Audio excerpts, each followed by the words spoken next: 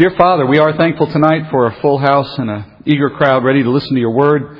You've stored something really special in your word for us tonight in chapter 2 of Daniel, Father. And many of us have studied it and know it pretty well already. We've come to it before because it's so important, understanding important things in Scripture. The prophecy that you give us in Scripture, a lot of it hinges on this chapter, as we know, and so we're eager to see all that we can in it. And Lord, I pray for those who've never studied it tonight that my teaching and the Spirit through me would be as clear as a bell, Father. Everything would come out just as you intend. Because we don't want to miss what you have for us in this chapter tonight. And let its work be done in the hearts of those who hear, inspiring us, awing us, Father, showing us your sovereignty and power in a way that gives us greater confidence to follow you in faith. We pray this in Jesus' name. Amen. Welcome to chapter 2 of the verse-by-verse ministry teaching of Daniel. If you have done our verse-by-verse ministry study of Revelation, or if you have sat through any of the End Times seminars, the most recent one we did was at Oak Hills earlier this year, then there'll be a lot of this chapter that will be familiar to you. And I certainly hope that's true, actually, because it often takes people a couple of tries at Daniel 2 to really grasp all that is in this chapter. And it's certainly not a bad thing if you have done it before. If you have never done this chapter or don't know what's in it, then you're in for a treat. This is one of the most important chapters of the Bible. In fact, I'm pretty sure I'll repeat that comment on multiple chapters in the book of Daniel. You're going to learn some things here that are absolutely essential, foundational to understanding prophecy. Many longtime students of verse-by-verse ministry know that as I try to teach, I like to use illustrations when I'm on the theme of evil, of Satan, of his instruments on earth. I like to rely on easy illustrations that really capture the essence of these important theological ideas. And longtime listeners know what my favorite example is on these themes. Poodle. So, we lost our poodle in 2014, and when you travel and people listen to you, they hear all the comments about poodles in the recording, and they tend to think that your dog's immortal, because they don't know what year it was when you talked about it, so they just assume he's still around. And as a result, I really felt bad every time they said, well, how's your poodle doing? Oh, he died, or she died. It really ended the conversation on a sour note. So, knowing that I needed some new material for illustration, we have the Antichrist coming up in this book, for example, I was forced, for the need of material only, to acquiesce to my wife's request for a poodle. So, yeah, get it out of your system. It's a toy poodle, so, if you're going to have a poodle, the smaller the better, in my opinion, because there's just less of it. We do not have a name. My wife asked for suggestions. Nebuchadnezzar? Beelzebub? No. All right, so I just thought I'd get that out of the way. So you will be hearing more poodle references going forward. So last week we did our introduction. Today we're ready to dive into the prophecies of the book of Daniel. And this next section, the next section of the book is written in Aramaic. You remember first chapter's in Hebrew. Now we're starting into a section of Aramaic, which indicates that the context of what he's writing about now was intended for both the Jew and the Gentile, for the Babylonian to understand as well. The section I'm speaking about now that's in Aramaic runs 6 chapters, starting in chapter 2. And that section contains one of the most impressive prophetic revelations that you can find anywhere in Scripture. The section is organized as a chiasm. And if you all have been here with me before, you may remember what I mean by this. I'll explain it again today for those who don't know it. A chiasm is a structured way of organizing the content of a writing, of some thought in your writing, so that you can emphasize for the reader where your main point is. We use outlines as a way of doing that in our way. But in the Eastern way of writing, they didn't use outlines like we do. They used something called a chiasm, a different method of outlining than the one we're used to. So each of the chapters in this 6-chapter sequence has a main point or a main topic. And as we progress through them, you'll see the chiasm develop. By the way, the name comes from the Greek letter chi, which looks sort of like the fish you put on the back of your car. And let me show you what it looks like. The first chapter, chapter 2 in this section, the one we'll study today, is a prophecy concerning 4 Gentile empires that dominate Israel and the world. That's point A. The next chapter, chapter 3, God delivers Daniel's friends from Gentile persecution. Then we'll go to chapter 4. God humbles the Gentile king of Babylon, in this case Nebuchadnezzar, to demonstrate His sovereignty over them, over the world. You notice I labeled them A, B, and C. Well, now we're going to back out in the same order with the same thoughts in the chapters that follow. The next chapter, which would be chapter 5, the topic is, again, God deposing, in this case, a Gentile king, Belshazzar, to demonstrate His sovereignty. Backing out to B prime, God delivering Daniel from Gentile persecution in Daniel 6. And then finally, A prime, the prophecy concerning Gentile empires, 4 Gentile empires that dominate Israel and the world. You see how the structure of a chiasm works. So the chiasm takes thoughts, walks them in, and then walks them back out. Where your eye is drawn is to the point, to the juncture between where the turn happens, between C and C prime in this case. So as we look down this chiasm, it begins to explain the seemingly contradictory plan that God has for Israel under Gentile domination and persecution. Because you've already seen Israel taken away by Babylon, by Nebuchadnezzar, as God appointed, and yet He's called Israel His people. And He is ostensibly working for their good. How is it then that Gentiles have gained authority over Israel? Well, at the same time that God is allowing Gentiles to have this authority, He is still protecting and preserving the Jewish people until some future time of rescue. Israel will be on the losing side of a struggle against the Gentile world, but it's God who put Israel there, and it will be God who ultimately rescues Israel from that fate. And you see it in this little bit of a chiasm, where you see at the same time that God is telling them, through Daniel, that they're going to be dominated by Gentile authority, He's still protecting them on an individual basis, and He still demonstrates His sovereignty over those very Gentile kings that He put in place. So that as you understand the chiasm, you come to realize that it is not all lost, that God is in control, He's still on His throne, and He's working through these events for some greater good. Tonight we're going to study the first part of that chiasm. In chapter 2, Daniel will interpret a dream that God gives to the king of Babylon. In this dream, the Lord is revealing His plan to bring a succession of Gentile kingdoms to rule the earth. And during that time, Israel will be under the authority of these Gentile kingdoms, of these Gentile powers. But at the end of a long period of human history, the Lord is going to restore Israel as the chief nation on the earth, and thus the Messiah will usher in the long-awaited kingdom that will come on this physical earth and will exist for 1,000 years according to Scripture. That's my big overview of what the dream is going to show. Let's go into it in detail. Let's start in Daniel chapter 2, verses 1 through 11. You can read with me. Verse 1, Now in the second year of the reign of Nebuchadnezzar, Nebuchadnezzar had dreams, and his spirit was troubled, and his sleep left him. Then the king gave orders to call in the magicians, the conjurers, the sorcerers, and the Chaldeans to tell the king his dreams. So they came in and stood before the king. The king said to them, I had a dream, and my spirit is anxious to understand the dream. Then the Chaldeans spoke to the king in Aramaic. O king, live forever. Tell the dream to your servants, and we will declare the interpretation. The king replied to the Chaldeans, The command for me is firm. If you do not make known to me the dream and its interpretation, you will be torn limb from limb, and your houses will be made a rubbish heap. But if you declare the dream and its interpretation, you will receive from me gifts and a reward and great honor. Therefore, declare to me the dream and its interpretation. They answered a second time and said, Let the king tell the dream to his servants, and we will declare the interpretation. The king replied, I know for certain that you are bargaining for time, inasmuch as you have seen that the command for me is firm, that if you do not make the dream known to me, there is only one decree for you have agreed together to speak lying and corrupt words before me until the situation is changed. Therefore, tell me the dream, that I may know that you can declare to me its interpretation. So the Chaldeans answered the king and said, There is not a man on earth who could declare the matter for the king, inasmuch as no great king or ruler has ever asked anything like this of any magician, conjurer, or Chaldean. Moreover, the thing which the king demands is difficult, and there is no one else who could declare to the king except God's, whose dwelling place is not with mortal flesh. My drama notwithstanding, there you go, first section.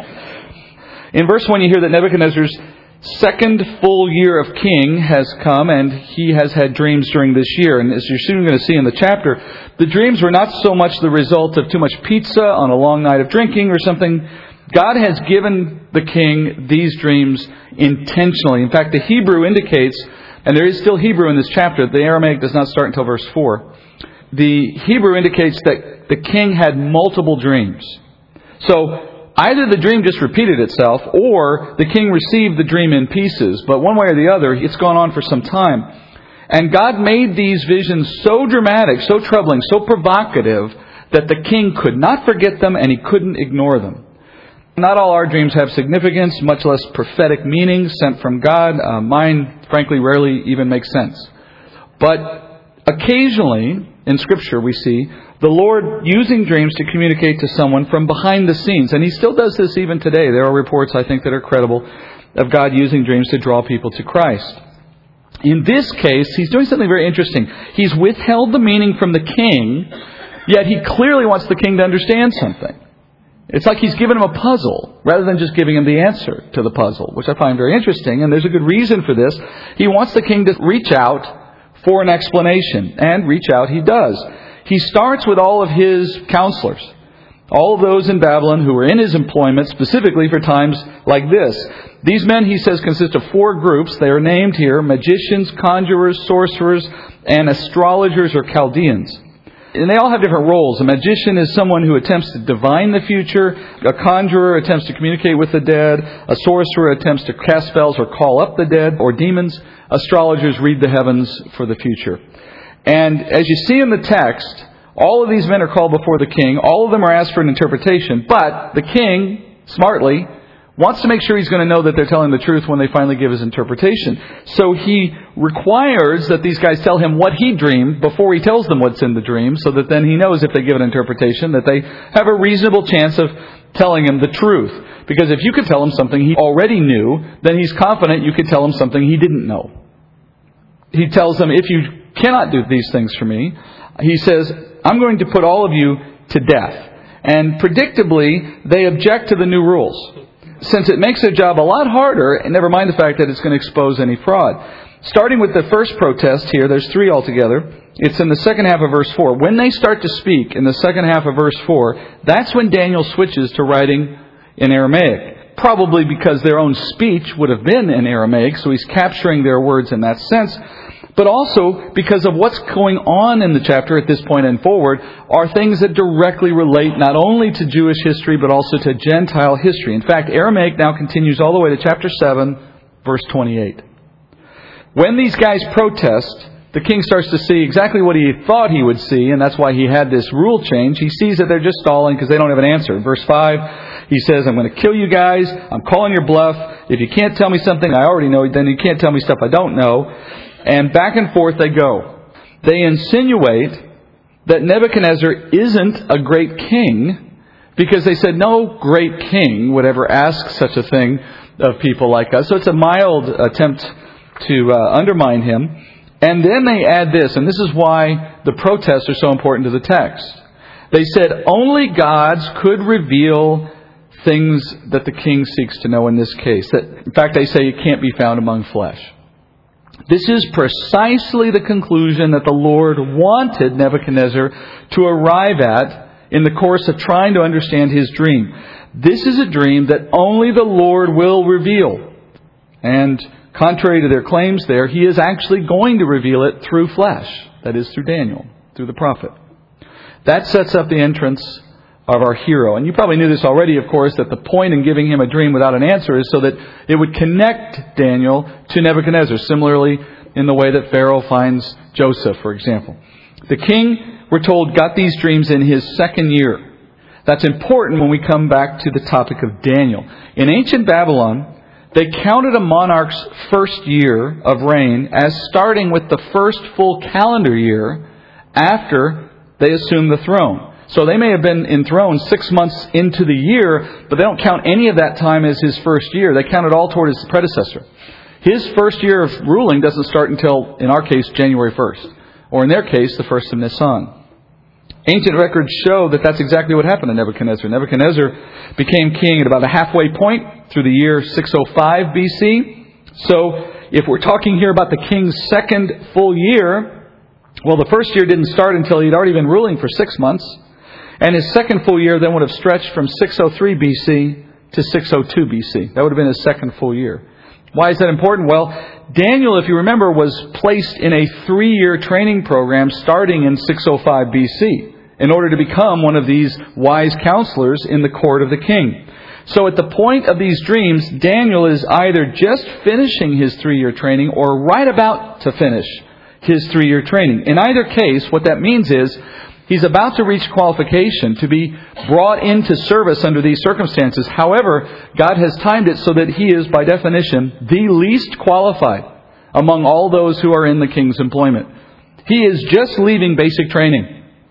And yet, he's going to be called to solve this problem ahead of all the others who've been in service to the king for who knows how long. He's the perfect candidate for God to elevate into service so as to bring glory to God when he's able to interpret these dreams. Verse 12. Because of this, the king became indignant and very furious and gave orders to destroy all the wise men of Babylon. So the decree went forth that the wise men should be slain, and they looked for Daniel and his friends to kill them. Then Daniel replied with discretion and discernment to Arioch, the captain of the king's bodyguard, who had gone forth to slay the wise men of Babylon. He said to Arioch, the king's commander, "For what reason is the decree from the king so urgent?" Then Arioch informed Daniel about the matter. So Daniel went in and requested of the king that he would give him time in order that he might declare the interpretation to the king. Then Daniel went to his house and informed his friends, Hananiah, Mishael, and Azariah, about the matter, so that they might request compassion from the God of heaven concerning this mystery, so that Daniel and his friends would not be destroyed with the rest of the wise men of Babylon. So, predictably, Nebuchadnezzar follows through on his word. He says, we're going to kill all these guys. They're apparently worthless. All this time I've been listening to them, and they clearly don't know what they're doing. And since Daniel has just entered into this service, he's caught up in this. He and his friends are suddenly caught up in the melee, and yet they know nothing of what's brought this thing on. Not until Arioch, who's been assigned the responsibility to come kill all these guys, shows up and tells Daniel, sorry, I'm under orders to kill you right now. And Daniel, with discretion but discernment, starts asking questions. He doesn't panic. He doesn't beg. He doesn't argue. He remains rational. He remains thoughtful, though obviously aware of the seriousness of his situation. Simply put, he doesn't operate in fear. Fear, friends, is a sinful response to the circumstances of life that reflects a failure to trust in the Lord. And it's often born out of a longing to preserve this life at the expense of the next. Jesus is speaking about this very dilemma when he says in John chapter 12, verse 25, "He who loves his life loses it, and he who hates his life in this world will keep it to eternal life." So Daniel is another example here for us here of how character can influence our ability to serve God in an area that I think is often overlooked as an important ingredient to the character of serving God well. And that is not living in the fear that the enemy can provoke in us for fear of things like losing our life even. This is just an example to show you that I'm not a very good pastor. I tell people, look, you're going to die something sooner or later anyway.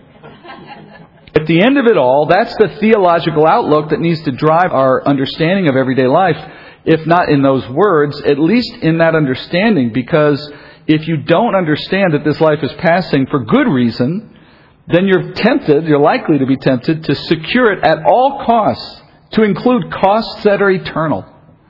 Daniel didn't want to die, that's for sure. This was not the day he wanted to die. But on the other hand, he didn't want to trade everything for the opportunity to live a day longer.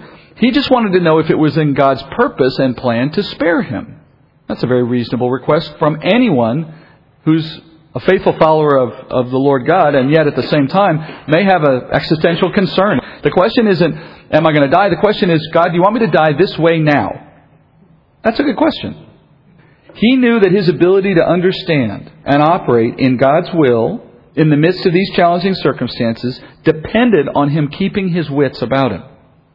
Daniel's example is just another one of how we can be eminently practical as we face the challenges that God throws at us. Be smart, be creative, be adaptable, be calm, be thoughtful, and yet unyielding in your character and in your godliness. And then just trust God for whatever comes next. But this wasn't Daniel's day. Far from it.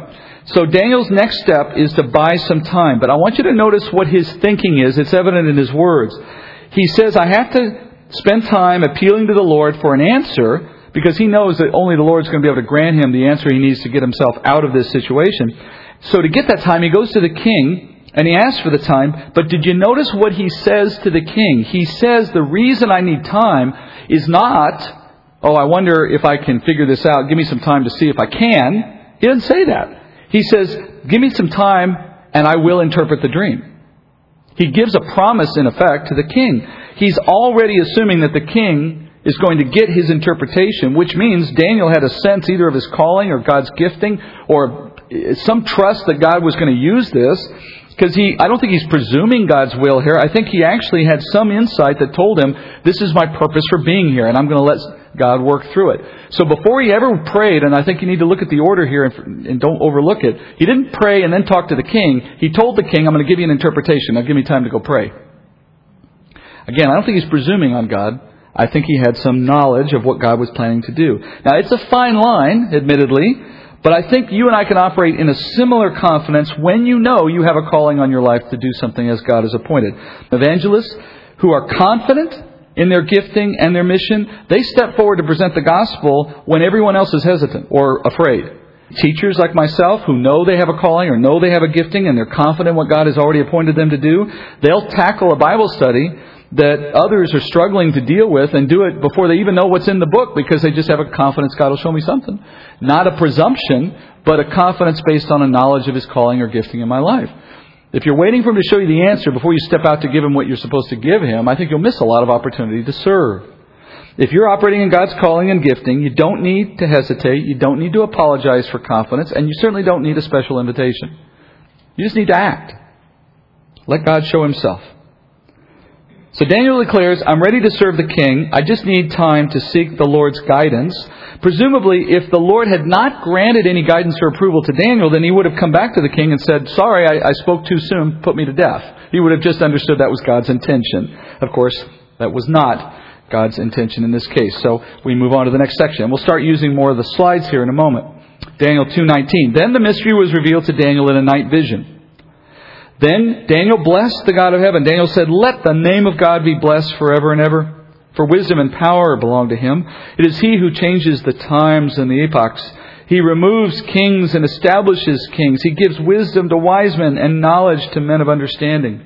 It is He who reveals the profound and hidden things. He knows what is in the darkness, and the light dwells with Him. To you, O God of my fathers, I give thanks and praise, for you have given me wisdom and power.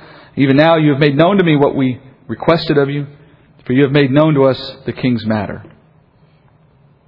Now, in Daniel's narrative, he jumps immediately from what he said to the king to receiving an answer from God. So, interestingly, we never see his prayer asking for this. And presumably there was one. We just see him tell the king, I'm going to get an interpretation, and we jump now to him thanking the Lord for having given him the visions that he needed.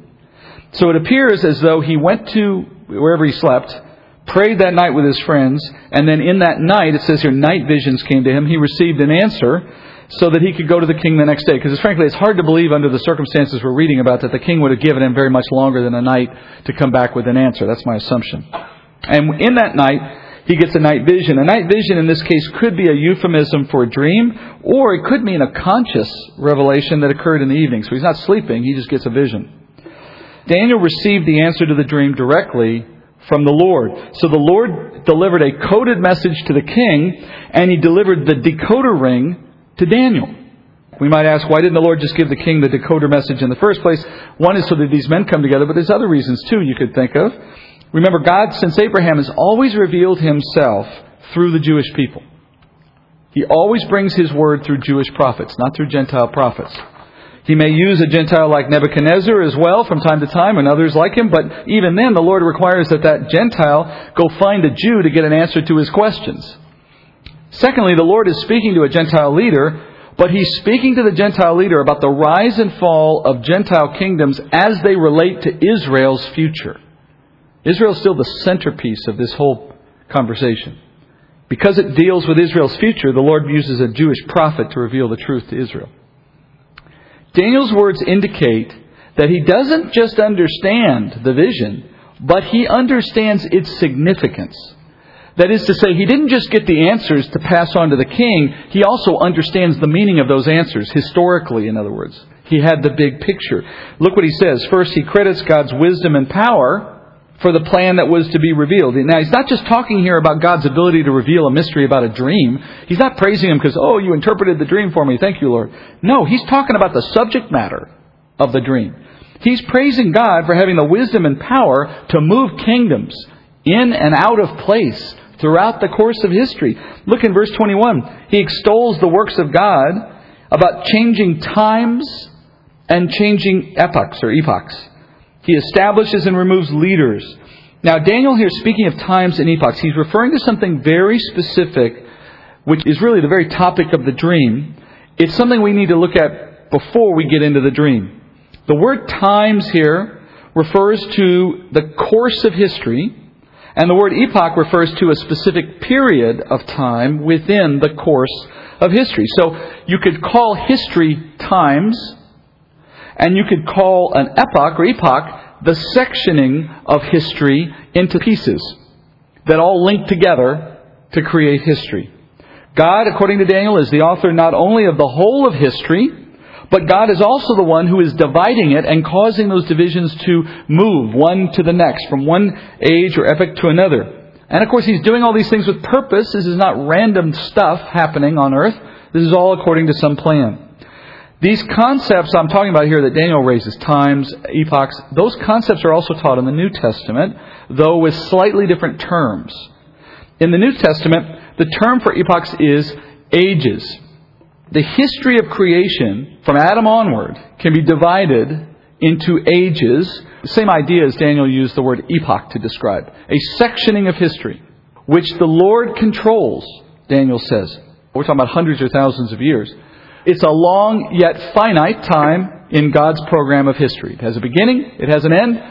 We give you an example from Mark chapter 10, verse 29. Jesus, speaking to the disciples, said, "Truly I say to you, there is no one who has left houses or brothers or sisters or mother or father or children or farms for my sake or for the gospel's sake, but that he will receive 100 times as much now in the present age, houses and brothers and sisters and mothers and children and farms, along with persecutions, and in the age to come, eternal life." Now you can see in that description there of ages, one now and one to come. Just to note here, interestingly, when he talks here about the age to come is when you have eternal life, you need to understand you don't have eternal life right now. You have the promise of eternal life.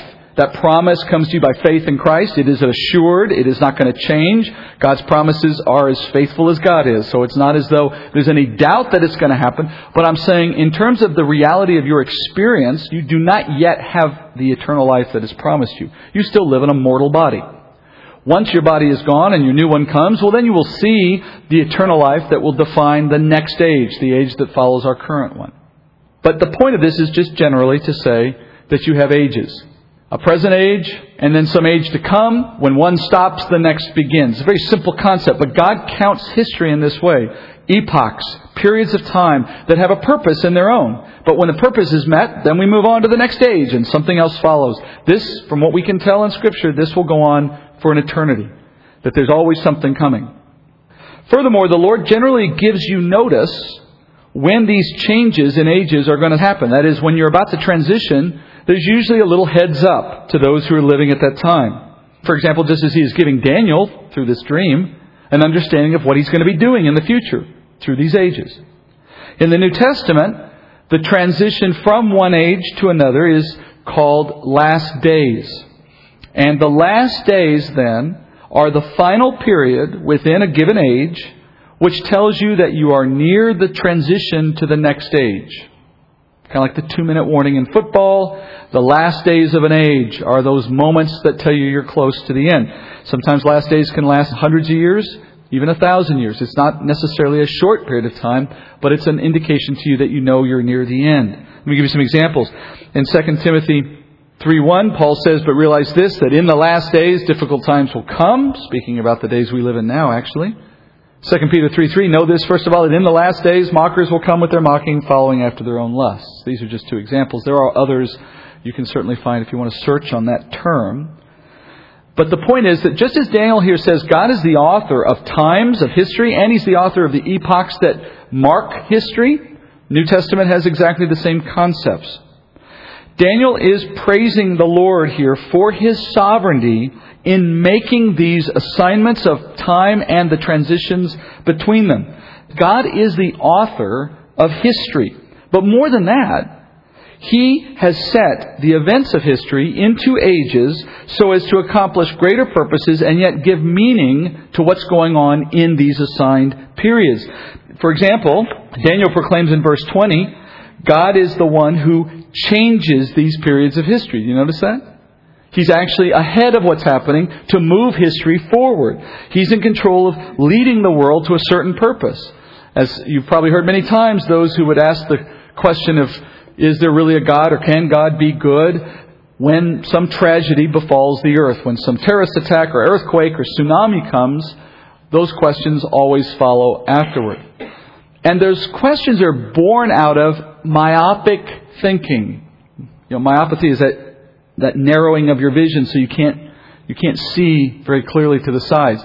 By definition, if ages or epochs are long, long periods of time, far, far in excess of the lifespan of an average human being, then how much perspective do you really think any of us can have on a single event in light of how much else has gone on before and after it as God is doing something to accomplish good for the world?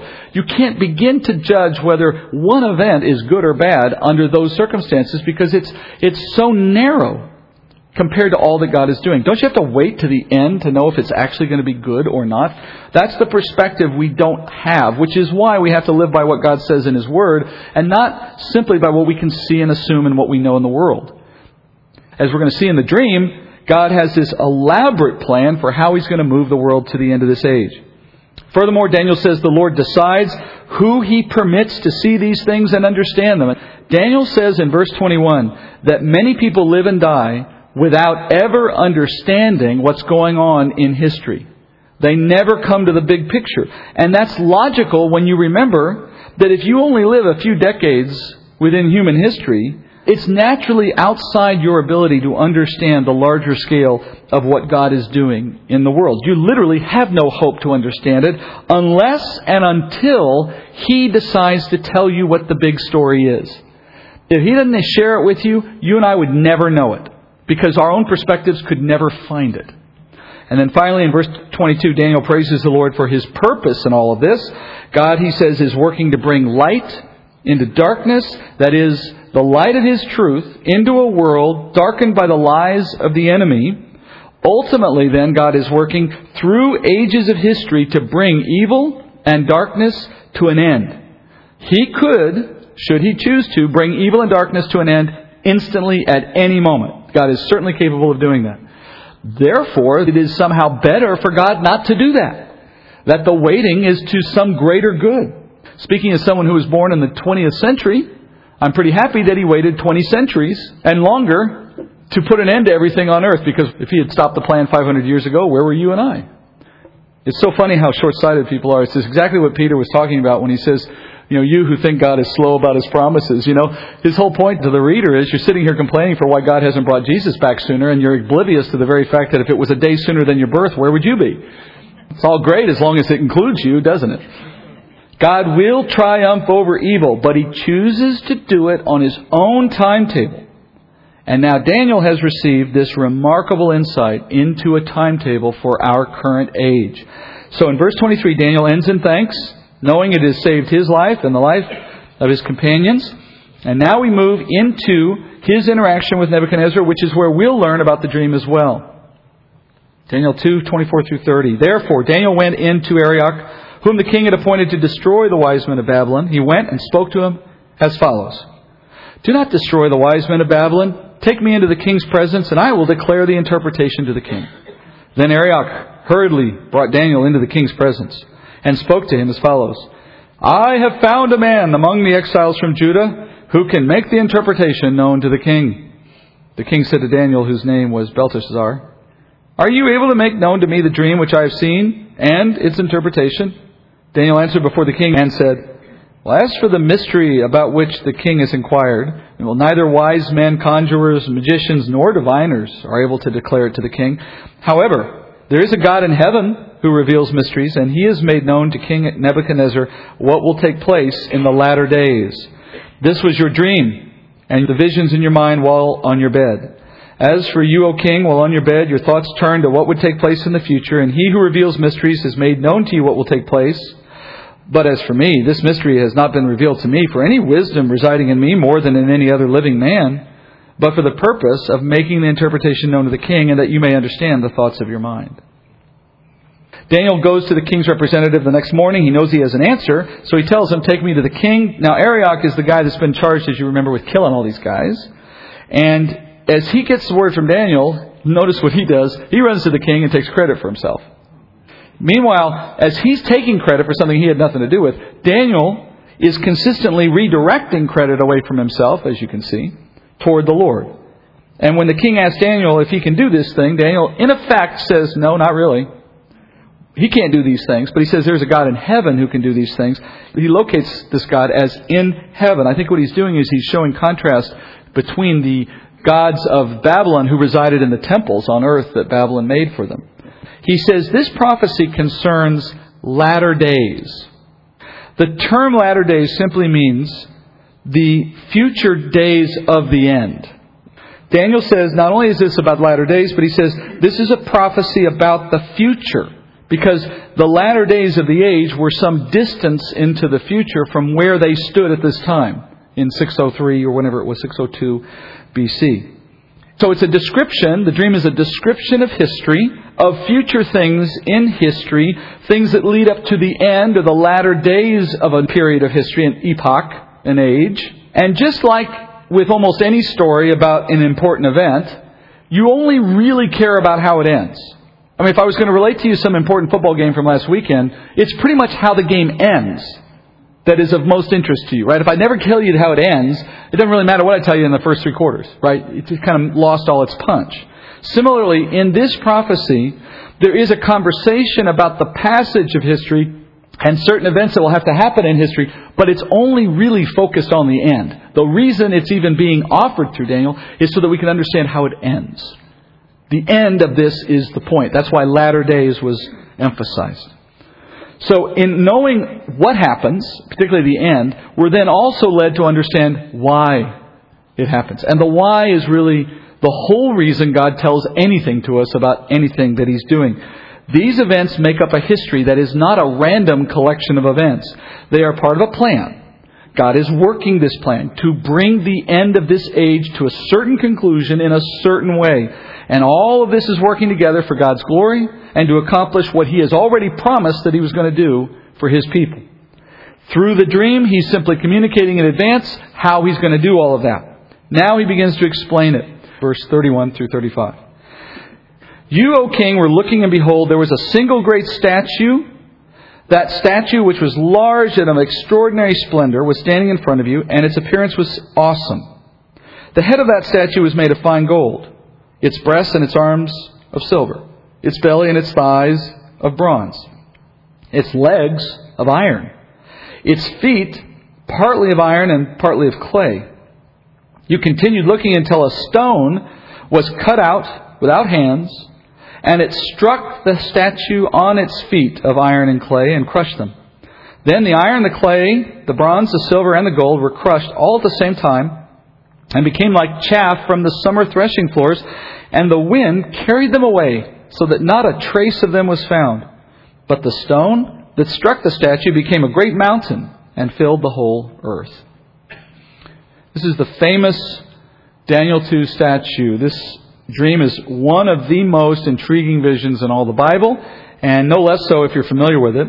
The dream is of a strange and majestic statue. The materials of the statue vary from head to toe, as you heard described, and they progress in two particular ways. They progress from top to bottom in, first, decreasing majesty. You go from gold through silver to bronze, ultimately to iron, and then clay and iron at the bottom. And secondly, they progress from softer, more malleable materials to more brittle materials. So they become increasingly brittle as you move down the statue. We'll look at the meaning of these things as we go. And then he describes what came next. He said, a stone uncut by human hands descended from above like an asteroid and struck the feet of the statue. And even though it only hit at the feet, he says, then the whole statue is completely obliterated by the falling rock, leaving nothing. But the stone that hit it, that stone begins to grow into a mountain. And the mountain eventually fills the whole earth, as you heard. We'll come back to each of these details as Daniel does when he interprets. That's the dream. Now, it's very simple. I mean, it's very dramatic, but it's very simple. And yet, despite its simplicity, you can see now why it's not going to be possible for anyone to understand what it's talking about, because you can imagine, I guess, any kind of meaning to assign to these things. It doesn't constrain you enough that you go down only one path of thought. You could go so many different directions that you're left with no clear understanding of what the real truth is about this puzzle. It's the kind of puzzle that just doesn't solve itself. You're going to have someone walk you through it. But yet it's specific enough that once you get the theme, once you get the thread, you'll be able to know you're on the right path because the details will all line up. Unless you know and accept the Lord's own interpretation, you'll never get a correct one from anyone else. Interestingly, when I run into people who completely misunderstand Daniel 2, inevitably it's because they left the text behind, usually early in the chapter. It's as if they just ignored that the answer was already given to them on the page, and they thought it better to imagine something of their own desires instead, and they end up in some strange corner of understanding. And you just want to take them back to the text and say, you don't have to imagine it, friend. It's on the page. Just read it. But sometimes imagination thrills us more than truth. Now, let's turn to the interpretation, beginning in 36 through 38. This was the dream. Now we will tell its interpretation before the king. You, O king, are the King of kings, to whom God of heaven has given the kingdom, the power, the strength, and the glory. And wherever the sons of men dwell, or the beasts of the field, or the birds of the sky, He has given them into your hand and has caused you to rule over them all. You are the head of gold. And actually, this is where I start to use some scripture. Sorry. Could have given you that, shouldn't I? Daniel says Nebuchadnezzar is the head of gold. That the top of this statue, the head of it, represented Nebuchadnezzar as the ruler of Babylon. Nebuchadnezzar is not just the king of Babylon. Do you notice what he says? He has the power, God assigned this power to him, such that Nebuchadnezzar was able to conquer the entire planet. By God's decree, Nebuchadnezzar rules over every single square inch of the planet. Now, we know that in his day, Nebuchadnezzar did not travel, much less lead an army, to every square inch of the globe. So how is it that Daniel can say that he had authority over the whole of the earth? Well, what Daniel is saying is that God gave to Nebuchadnezzar the authority over the earth, regardless of the degree to which Nebuchadnezzar actually assumed that authority. That is to say, had Nebuchadnezzar got on the Santa Maria and traveled to the New World, there would not have been an army or a nation or a force anywhere that he encountered that he would not have conquered for as long as God has given him this authority. It just didn't happen, but that doesn't mean it wasn't already under his assumed authority had God allowed him to go that far. He just was unchallenged. That's the point. We see this confirmed in Jeremiah 27:5. The prophet speaking for God to Nebuchadnezzar, he says, I have made the earth, the men and the beasts which are on the face of the earth, by my great power and by my outstretched arm, and I will give it to the one who is pleasing in my sight. Now, I have given all these lands into the hand of Nebuchadnezzar, king of Babylon, my servant, and I have given him also the wild beasts of the field to serve him. I mean, what he's saying is this, literally, if Nebuchadnezzar walked out into the plains of the Serengeti without a weapon in his hand, not a lion, not a wildebeest, nothing would have touched him. I don't know how it exactly would have looked. That's not really the point. The point is that God has given him that degree of authority. He was unchallenged as a living creature on the physical earth for a time. Jeremiah ends by saying, all the nations shall serve him, and his sons and his grandson, until the time of his own land comes. Then many nations and great kings will make him their servant. I love how he ends that, because Jeremiah confirms that he has this power, Nebuchadnezzar has this power, but for only a time, as God appointed, and that at some point in time, he will lose it. So it has a purpose. The choice of gold, in this case, for the head, it represents the style of government in the kingdom. Remember we said that these metals diminish in their majesty as you move down the chart. And generally gold was the top of the heap. And that's the symbolism here, the best. In Babylonian society, the king, the monarch, was truly all-powerful. No one challenged his rule. No one challenged his edict. There was no Senate. There was no prime minister. There was no Supreme Court. Basically, Nebuchadnezzar had absolute authority in the way that you only see in fairy tale books, where one guy, for whatever reason, could have a whim to do whatever he wanted, and there was no challenge to his authority. As often as you may think that that's how all monarchs work, the truth is that almost none ever do work that way. Not in Rome it didn't work that way, not in many other societies. But in Babylon it did. And so in that sense, he represents the epitome, the top of the heap for the majesty of power and authority. He even had control over the animals. All right, very unique role. Notice, though, as I mentioned in Jeremiah 27, it comes and then it goes. Easy come, easy go for Nebuchadnezzar. We'll see later in the book of Daniel when it goes. The next part of the statute confirms my conclusion. Daniel 2:39. After you there will arise another kingdom inferior to you, then another third kingdom of bronze which will rule over all the earth. So Daniel tells Nebuchadnezzar something will come after you. You're not the end of the story. And in fact, he says another kingdom will replace you at the top of the heap. Notice, though, he says, this new world power is in some sense less majestic, less powerful than you. Even though it had the power to displace you, it doesn't equal you. Now, before we look at the second and then the third kingdoms, let's understand what our statue represents. We see a head of gold, meaning Babylon, and that the silver and the bronze represent subsequent kingdoms. And in the description I just read, you see them moving from one to another to another. A succession of kingdoms, in other words. That tells us that this statue represents a timeline of history. The nature of it, the idea that one thing gives way to the next, gives way to the next, that implies time or events over time. So we know that the statue now is like a timeline that's been stood on its feet. Instead of drawing a timeline left to right horizontally, it's been drawn vertically, but it's the same idea. From top to bottom represents time, moving from top to bottom. Each part, then, of this statue represents a piece of that time, progressing from the head all the way down to the feet. So the statue represents an age, an epoch, a period of history. We know when it began because the head represents Babylon, and we know when Nebuchadnezzar came to power, 605 BC.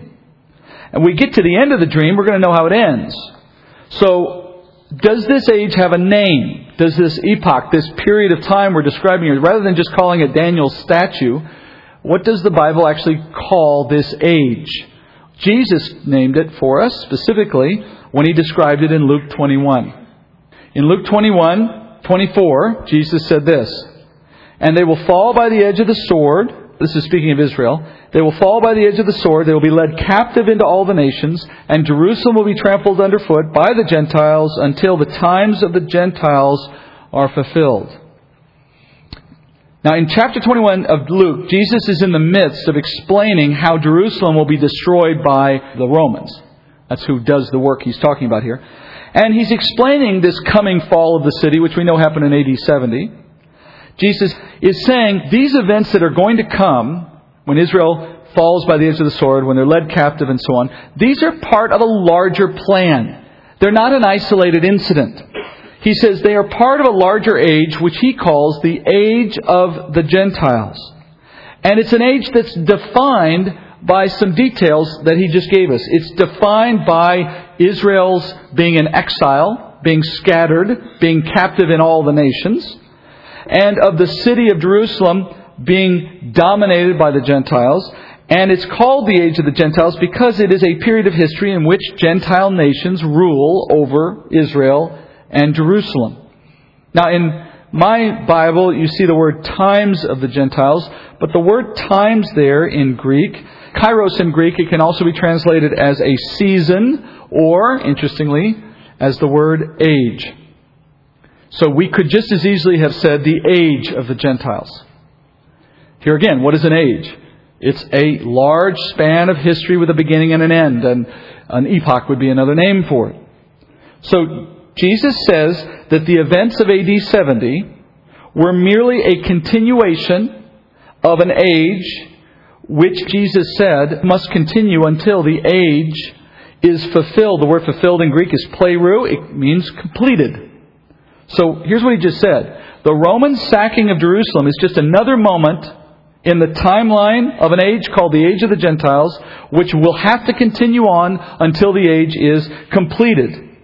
And from the statue in Daniel 2, we now see where this age actually began. Because the head of gold, Nebuchadnezzar, he was the very first person in history to do the very things that Jesus said define the age. He was the first person to scatter the people of Israel into nations, the people of Judah, the ones who possessed Jerusalem. And he was the first one to ever breach the walls of Jerusalem and trample it, as Jesus said. And as a result, since Nebuchadnezzar, that has been the continuing experience of the people of Israel through history and of their city. The statue is a description of this age of Gentiles. A period of time of Gentile kingdoms, one after another, who collectively trample Jerusalem and scatter the people of Israel. Now, this does not preclude some brief moment in time when Israel recaptures their city, or some brief moment in history when the people of Israel start to regather in their land. That's not the point. It is to say, though, that is always temporary, and here you go again. The next time you look, here comes another Gentile army, and we're going right back to where we were. This will continue until Jesus says it is completed, which is to say, until it stops permanently forever. You'll reach the end of the age of Gentiles when Israel is the most powerful nation on earth, when all Israel is in their land, not a single Jew lives outside their land, and Jerusalem is totally within the control of the Jewish people. When those three things happen, you have by definition left the age of the Gentiles. Until those things happen, by definition, you're still in the age of the Gentiles. Today we still see it happening. Israel does not have control of their city. They are still being trampled. Even their own Temple Mount belongs to Gentiles. So even now you can say definitively we still exist in this same period, because the definition Jesus gave is still accurate today as much as it was in his day, as much as it was in AD 70, or even in Daniel's day in 605 BC. We are still in the times of the Gentiles. Like all ages, though, this age has a beginning and an end. From studying the dream, we're going to come to understand how the age of the Gentiles progresses and how it ends. So let's move to the second and third kingdoms. When we look at what follows in these kingdoms, here was Babylon at the time of 605 BC. The pink area represents the landmass that it covered on earth, roughly from Macedonia all the way to India and into North Africa. When we start to ask who replaces these kingdoms in the statue, who is the silver, who is the bronze, and so on, we have to understand by what criteria can you qualify to be part of the statue. How big a nation do you have to be? How powerful do you have to be? The criteria for the kingdoms in the statue derive from the definition of the age itself. And by that I mean this. First of all, you have to be a Gentile kingdom. You have to be the dominant power in the world. You have to be in possession of Babylon. That only makes sense, right? If Babylon starts the process and Babylon has their capital city, Babylon, if you are to replace Babylon as the world power, you have to defeat Babylon to get there. So you have to take control of their city. So if you're a world power but you never defeated Babylon, you didn't become the dominant world power. And likewise, since the whole age of the Gentiles is defined as trampling Jerusalem, you have to occupy Jerusalem. Otherwise, again, you have not become the dominant world power in the timeline of the age of the Gentiles. So all of those things are true for Babylon. Babylon does all of these things. And as it turns out, only 3 other kingdoms in history do the same 4 things. And that's all you need. 3 more to fill out the statue. So you don't have to guess. You just use the criteria that are implicit in the definition and you end up with the right answers. And we can run through this pretty quickly. The kingdom that succeeded Babylon is the Medo-Persians. They replaced the kingdom of Babylon in 550 BC. We read of the transition actually later in the book of Daniel because it happens in Daniel's lifetime.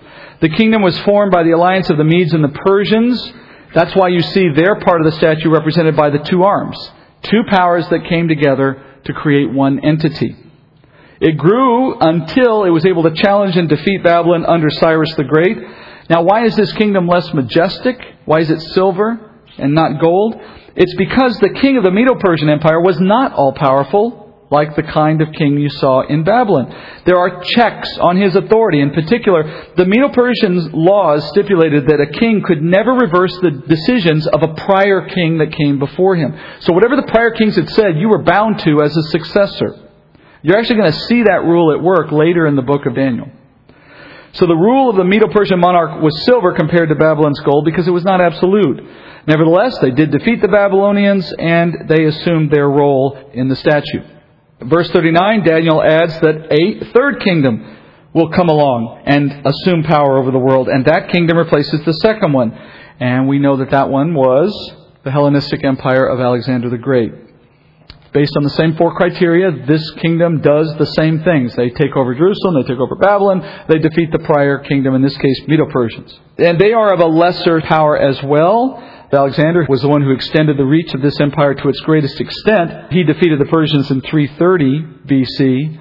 He competed with leaders of various city-states throughout Macedonia. He also had to deal with land aristocracy that had their own authority to rule certain parts of the land.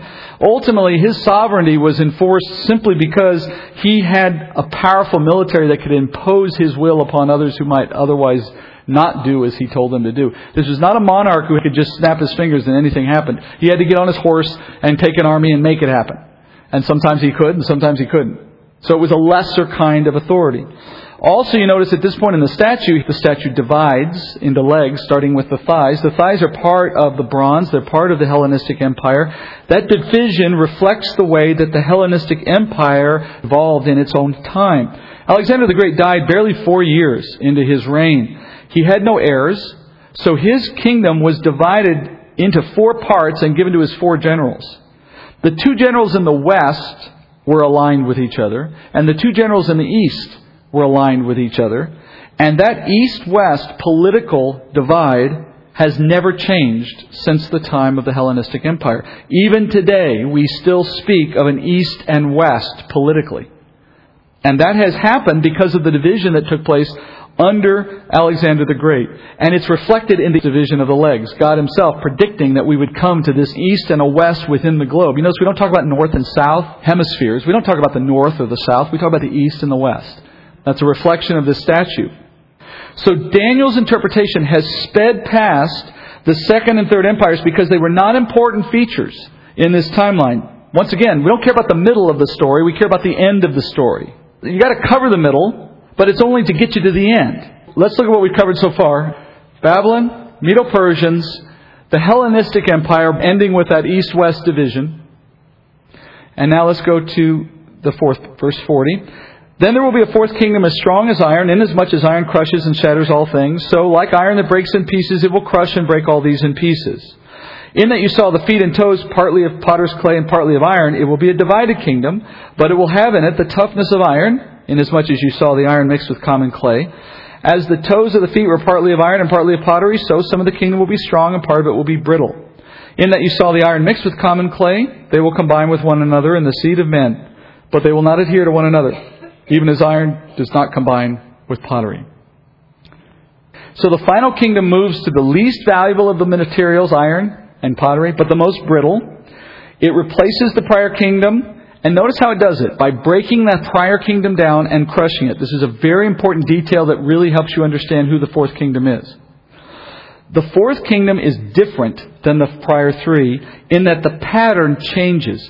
In the first 3, you saw some superpower come in and consolidate what was there into something bigger again under a single monolithic name. Babylon became Medo-Persia. Medo-Persia became the Hellenistic Empire, and so on.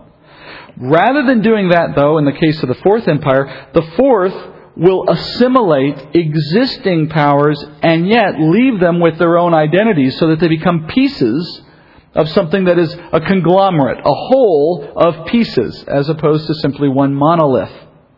Just as clay and iron do not stick well together, this kingdom will find that its various pieces will combine for periods of time in history, and then for reasons of war or economic distress or whatever, they will break apart for a while and recombine in different ways. This combining and separating pattern of the various pieces left over from the prior kingdoms still is a means to perpetuating the age of the Gentiles. Together they function, dispossess the people of Israel from their land, and to trample the city of Jerusalem and prevent Israel from retaking it. It's just different players are taking up the role of doing those things. And sometimes they do them in large alliances, sometimes they do them in small alliances. And as he said, in the seed of men, that is, in the relationships that take place between monarchs and presidents and prime ministers and sultans and whomever, you see these combining things happening and these separating things followed. This is the pattern of the fourth kingdom. Finally, as the kingdom comes to its end, a division of 10 will emerge, represented by the 10 toes. So at the very end of this fourth kingdom, something about the nature of this kingdom can be identified as 10. We don't give the explanation here. You'll find that later in chapter 7.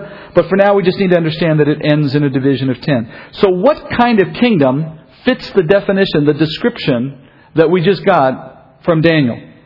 Well, we know what replaced the Hellenistic Empire. And that's the first answer everyone will give, of course, right? So what kingdom came next? The Roman Republic defeated the Hellenistic Empire in 168 BC. Rome eventually defeated Judah in 63 BC and soon afterward changed from a republic to a monarchy under a Caesar. As Rome conquered, it added new pieces to its realm, and it would give these pieces the historic name that it's always maintained, like Judea became a province, or Brittany, or Normandy. Wherever these places were in the world, they became part of the Roman Empire, but they maintained their sense of who they had been historically. They were just amalgamated into this kingdom called the Roman Empire. The Roman Empire could very well be described as iron held together by clay. The Romans conquered like iron. They crushed those who opposed them. They cut up the land into new divisions, gave it names, but they let the lands retain their culture. And to some degree, that's why there was unrest from time to time within the empire, because these cultures at some point wanted to reassert their independence, and none more so than Judea. At this point, you might ask the natural question, well, whatever came of the Roman Empire? Because we know this doesn't exist today, and yet there's no fifth kingdom. If we have not reached the end of the age, and we haven't, according to its definition, well, then we're still in the fourth kingdom. And yet, if we're still in the fourth kingdom, how can we still be part of something that we know doesn't exist today in this form? What came after the Roman Empire? Well, in a word, nothing. The Roman Empire has never completely disappeared. Did you know that this entity, the Holy Roman Empire, it continued until the 1800s. It was only officially dissolved near the 1800s. The Roman Empire has never completely disappeared, not in the sense of what the statue means. Remember, the fourth kingdom is made up not of one entity, but of pieces. And those pieces combined at periods of time, and then they dissolve later for periods of time. That pattern's never ended. That defined not only the time of the Roman Empire's rule, but it's only increased in the centuries after the Roman Empire dissolved. Western and Eastern Europe and the Middle East and even North Africa and Western Asia, they've all experienced this pattern. Just go look at a map today. If it had been a pane of glass and you had dropped an iron bar on it, that's the pattern you would have found. It's an iron-like kingdom that breaks things up into pieces and then tries to stick them together again as if with clay, which is not capable of holding these things together. You know, when everyone saw Brexit happening, they said, what does this say for eschatology? It says exactly what Daniel says. They combine for a while and then they're going to break up. It's just the norm of what goes on in the fourth kingdom. So if we look at the statue now and we say the last part is the Roman Empire, Roman Empire is really not the right name now, is it? We need to generalize it because it's not identifiable by one single national name. It doesn't make sense for a kingdom that's made up of pieces that keep getting mixed up. We have to come up with some name that's more generic, and the one that I would propose is the imperialistic democratic alliances. Daniel said after the statue comes this interesting end about a stone that came down. Now we're going to look at the interpretation of that in 2:44 and 45. In the days of those kings, the God of heaven will set up a kingdom which will never be destroyed, and that kingdom will not be left for another people. It will crush and put to an end all these kingdoms, but it will itself endure forever. Inasmuch as you saw that a stone was cut out of the mountain without hands, and that it crushed the iron, the bronze, the clay, the silver, and the gold, the great God has made known to the king what will take place in the future. So the dream is true, and its interpretation is trustworthy. So finally, the last piece of the puzzle, the stone falling from the sky, Daniel says, the stone that fell and crushed the statue is itself a new kingdom. Now, this is an important idea. He describes the stone as a kingdom. We just said, though, the statue was a bunch of kingdoms. But this kingdom apparently is not connected to the other kingdoms. It's something entirely different. We see this because the arrival of the stone coincides with the end of the statue. So if the statue represents an age of history, an age of Gentile kingdoms, one after another, and this new kingdom shows up which replaces all of the other ones, well, by definition, what is not Gentile is what? By definition, it's a Jewish kingdom that's arriving to replace what was previously a set of Gentile kingdoms. When this new Jewish kingdom arrives, it will put an end to the age of the Gentiles, which again makes sense, right? The age is defined as a period of Israel being dominated by Gentiles. When the domination's over, then Israel must be the dominant power. Jews returning, Jews ruling, Jerusalem free are the essential elements of a different kind of kingdom. Just as in the statue, whatever replaces the prior dominant power must by definition become the dominant power. And Daniel tells us this in verse 44. He says, it will be a new kingdom to end all other kingdoms, and it will fill the whole earth and never have an end. Notice who set it up. God will set up the kingdom. Now that's kind of odd because Daniel has already told us the Lord is always the one who's removing and establishing kings, right? This doesn't seem to be news. But this time Daniel means it differently. He doesn't just mean that God is going to put another man in place as the king. He is saying that God Himself will be the king. That God Himself will personally rule. It will be His kingdom He will set up, as opposed to a man doing it for Him. Furthermore, the symbol is this uncut stone. Where do we hear about uncut stones in Scripture? Specifically in the law, Deuteronomy says that if you're going to build an altar to God, you have to pile up uncut stones. You can't take stones you've worked with a hammer and chisel. The idea is very simple, of course.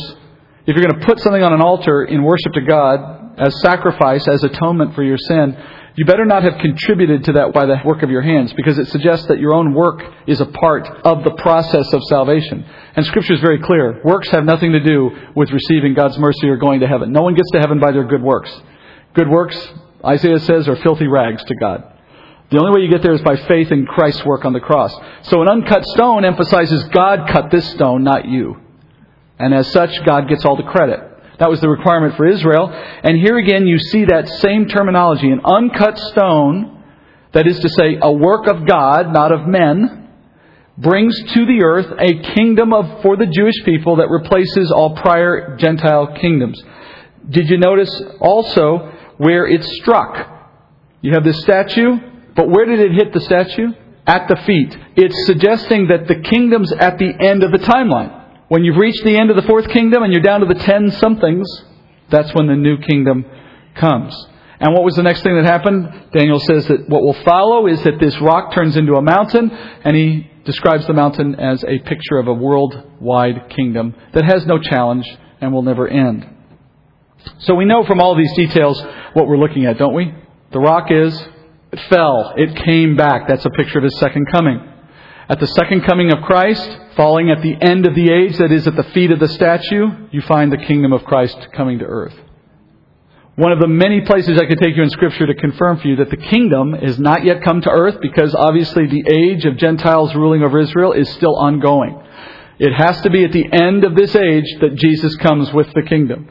And if anyone can just look at the newspaper and see that Israel is certainly still experiencing the age of Gentiles. Although with the regathering since 1948, we can get a sense that we're reaching the end. We'll talk more about that later. Last verses of the chapter, verse 46. Then King Nebuchadnezzar fell on his face and did homage to Daniel and gave orders to present him an offering and a fragrant incense. The king answered Daniel and said, "Surely your God is a God of gods and a Lord of kings and a revealer of mysteries, since you have been able to reveal this mystery." Then the king promoted Daniel, gave him many great gifts, and he made him ruler over the whole province of Babylon and chief prefect over all the wise men of Babylon. And Daniel made request to the king, and he appointed Shadrach, Meshach, and Abednego over the administration of the province of Babylon, while Daniel was at the king's court. I want you to consider for a moment that the most powerful man on earth, Daniel just told him he was, has bowed to the least within his service, only because of the revealed Word of God. His reaction was to what he learned from the Word of God. Only the Word of God is more powerful than kings. Only the Word of God can cause those of such power to bow. And despite his homage to Daniel, he says that the Lord is Daniel's God. That would tell you that he recognizes there's some authority here, but he doesn't call him his own God. That will change later in this story, not to give it away. And then he gives him gifts. He basically keeps his promise. He had told everyone that if you do this, I'll give you great gifts and wealth. And he did that to Daniel. He makes Daniel, even though he's just a teenager, barely out of basic training, he makes him rule over all the wise men of Babylon. You think it might have made some enemies for Daniel out of that? Which is why Daniel, in wisdom and savvy, turns right around in the midst of all this homage and says, well, if you like me that much, can I make a request? Can you give my friends here a position of power to work with me? Effectively meaning that the only 3 people Daniel could trust in his new role were the 3 that worked directly for him in these new assignments. That was very wise. It wasn't just about cronyism. He wanted friends in this new role that he could work with because he knew he wasn't going to have many others. And we'll see how that comes up later. Let's pray very briefly and we'll leave. Dear Father, thank you very much, Father, for patience and for strength. I pray, Lord, that what we've learned tonight will sink in, and the amazing testimony of your sovereignty and your power and your ability to move such great things over such long periods of time would give us confidence and trust and faith that whatever comes our way in our own life is certainly within your control, and we can rest in that. Bring us back next week, Father. I pray this in Jesus' name. Amen.